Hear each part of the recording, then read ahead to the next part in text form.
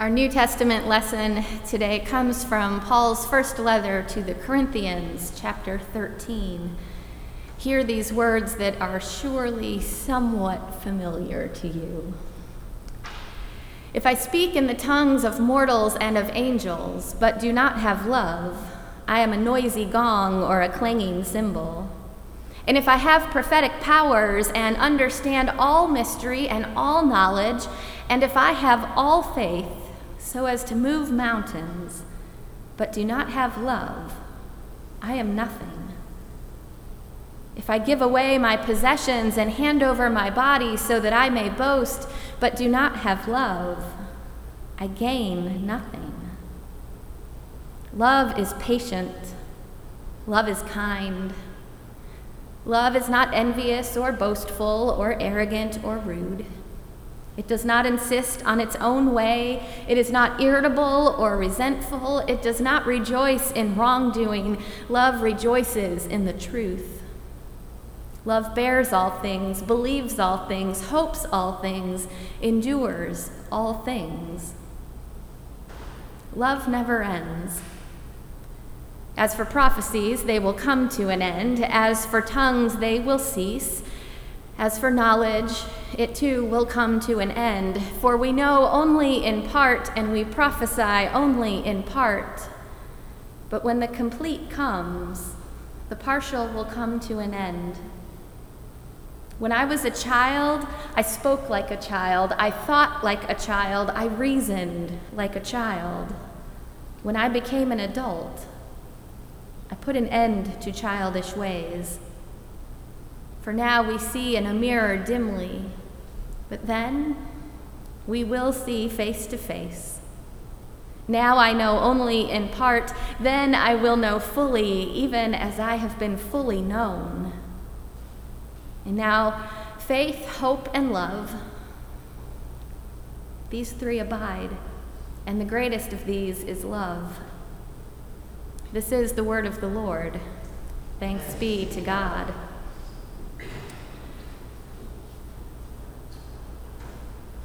It was a little over a year ago now that my friends Kristen and David were married. It will shock you, I am sure, to know that the reading they selected was the one we just heard, some of our most well-worn, highly regarded words about love. Their ceremony was very small, and it was held in a very small room, and so they asked if a variety of their friends could all share in the reading, if they could each just speak aloud from wherever they happened to be sitting. The idea, they said, is that they would be literally surrounded by these words of love as they began their life together. I thought that was a wonderfully beautiful sentiment, and I told them that. What they did not tell me, and what they themselves did not know, was that those friends had prepared an alternate sort of reading. It included all of the words Paul intended, but it went something like this. Love is patient, except when it's not. Love is kind, but not always. Sometimes even love gets very angry. Love is not envious or boastful or arrogant or rude, except when it must be. Love does not insist on its own way. Are you kidding me? Have you ever met love? Love is not so good at compromise. It is not irritable or resentful, unless it's coming from someone who really has asked you 14 times to pick up your dirty socks. Love does not rejoice in wrongdoing, it rejoices in the truth. But love usually will tell you when you were wrong and it was right. Love bears all things, believes all things, hopes all things, endures all things. Endurance is really underrated. Love never ends. Here's the real truth, because sometimes love is a pain in the backside. They used a different word there. Sometimes love is a pain in the backside, but real love keeps showing up. And therein ended the reading. The word of the Lord, more or less. Love is patient, except when it's not. And love is kind, but sometimes love gets really angry. I will tell you, I have never laughed so hard during a wedding, but I am tempted to say I've never heard quite so much truth during a wedding either. You see, David and Kristen, at the time of their marriage, they were both in their late 40s, and in their own ways, they had each seen and experienced enough to know that love is not all rainbows and puppy dogs and walks on the beach. They had seen and experienced enough to know that sometimes, maybe more often than we would like it to be the case, we can be disappointed by love. You know what that's like, don't you? I think you do, in all sorts of different ways. I think you know. We also know what that is like as a nation. The last time I stood in this pulpit a month ago was in the aftermath of the shooting in El Paso, with 22 dead and 24 injured. And today I stand here in the aftermath of the shooting in Odessa, with 5 dead and 21 injured, including a 14-month-old little girl. I imagine that some of you might be thinking right now, really? Even in a sermon on love, we're still talking about guns. But sometimes it seems that love just isn't enough to fix everything that has gone so horribly and terribly wrong in our own lives and in our collective life.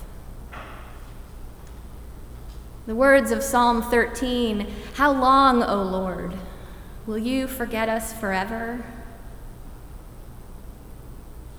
I have to tell you, for me, those words are losing the genuine drama they were always intended to carry.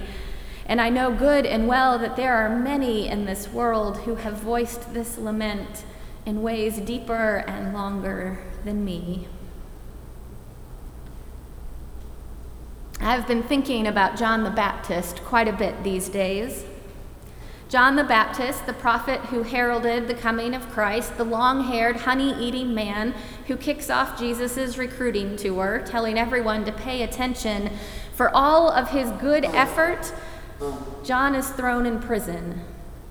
The Gospel of Matthew tells it this way: when John heard in prison what the Messiah was doing, he sent word by his disciples and said to him, "Are you the one who is to come? Or are we to wait for another? How long, O Lord? Will you forget us forever?" His words are some of the saddest in all of Scripture, I think. Are you the one we've been waiting for? Are you the one who will save us? Or have we gotten it all wrong? Are you the one or aren't you? Because right now it is really hard to tell. Right now the darkness is so deep I am not sure anymore. Right now I keep hearing thoughts and prayers, but here I am still behind bars, still shackled in chains. So tell me honestly, Jesus, are you really the one?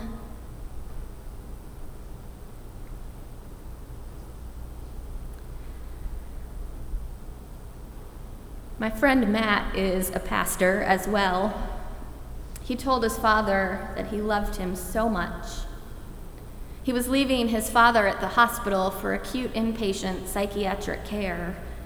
His dad was consumed by clinical depression. Matt says it this way. He says that when the depression descended, his charismatic father disappeared without leaving. As the nurses took his shoelaces and his belt, Matt told his father again that he loved him. And he did, and he thought at the time that surely if his dad could remember just how much he was loved, he wouldn't be so sad anymore. He thought at the time that if his dad could remember just how much he was loved, it could fix this. All of this happened on the day after Matt's 16th birthday. And as he grew older, he says he learned a lot more about love. He learned something very important about love.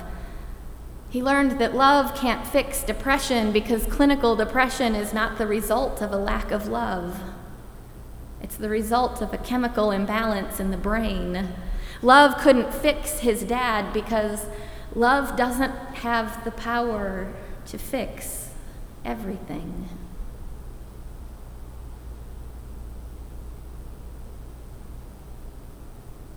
I know that it's a beautiful day outside. It's a holiday weekend. And here I am telling you what love can't do. My friend Matt, when he dropped his dad off at the hospital, he learned that love doesn't have the power to fix everything. But here's what else he learned in the midst of all of that, that sometimes it's not the sheer force of love that saves us, but the dogged persistence of love. He says, if hope is the thing with feathers, then love is the thing with armor.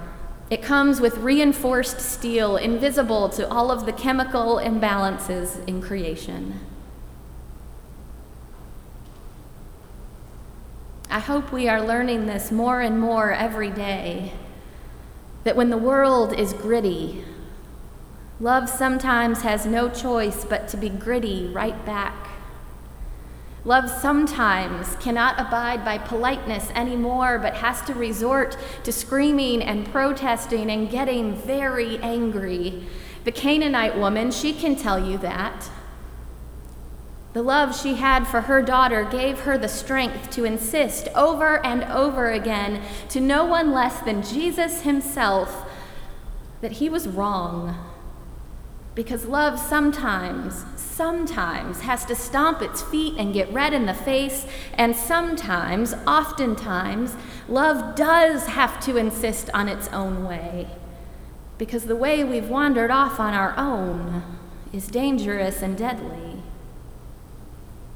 Love sometimes has to put on the breastplate of righteousness and the shield of faith and the helmet of salvation and the sword of the Spirit, not because love is violent, but because love will keep standing, despite all of the slings and arrows and principalities and powers that do its best to unseat love at any cost.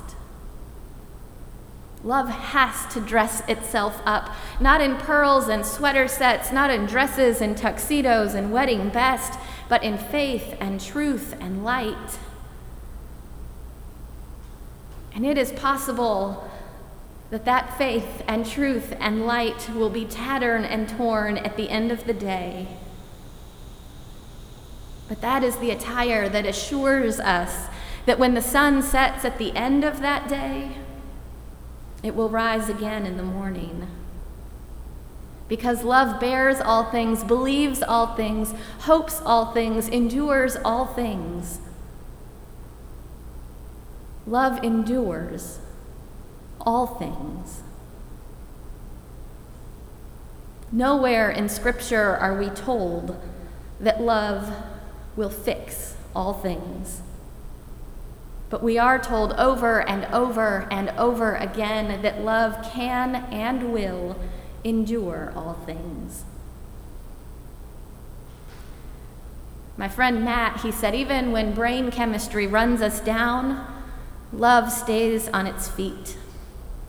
Even when we can't see the path before us, love gets through. And someday, when sin and death run out of steam, when guilt and shame have no more worlds to conquer, when all those dark nights converge into one glorious sunrise, on that day, on that precious promised day, love will still be standing. And when Jesus sends word back to John the Baptist, still in prison, he tells the disciples, go and tell John what you are seeing. Go and tell him that even now, even when almost all seems lost, even now, when everything feels utterly impossible, the eyes of the blind, they are being opened. The lame, they are walking. The lepers, they are being cleansed. And the poor, they are hearing good news. And sometimes, on some days, the good news that is being heard is that love is patient, except when it's not. And that love is kind, but not always. Sometimes love has to get unbelievably mad. It is true that love is not envious or boastful or arrogant or rude, except when it must be in order to survive. The good news is that sometimes love does insist on its own way because some things cannot and shall not be compromised. The good news is that love does not rejoice in wrongdoing. Love rejoices in the truth, and love sure will tell you with a whisper or with a wail the direction that love is pointing. And love will do its darndest to bring you along. Love bears all things, believes all things, hopes all things, endures all things. Even the very worst the world has to offer. Even the brokenness of the cross, and even the darkness of the tomb. That is the word of the Lord. That is the good news of the gospel, because the love that is the resurrection of Jesus Christ and the resurrection of us all, that love is always doing its best work in the dark. That love endures. The love of God endures all things. That is the love that will keep showing up and keep standing up until all of us are too. Come what may, the love of God endures and will endure all things. And may that give us the strength and the grace and the grit that we might endure as well.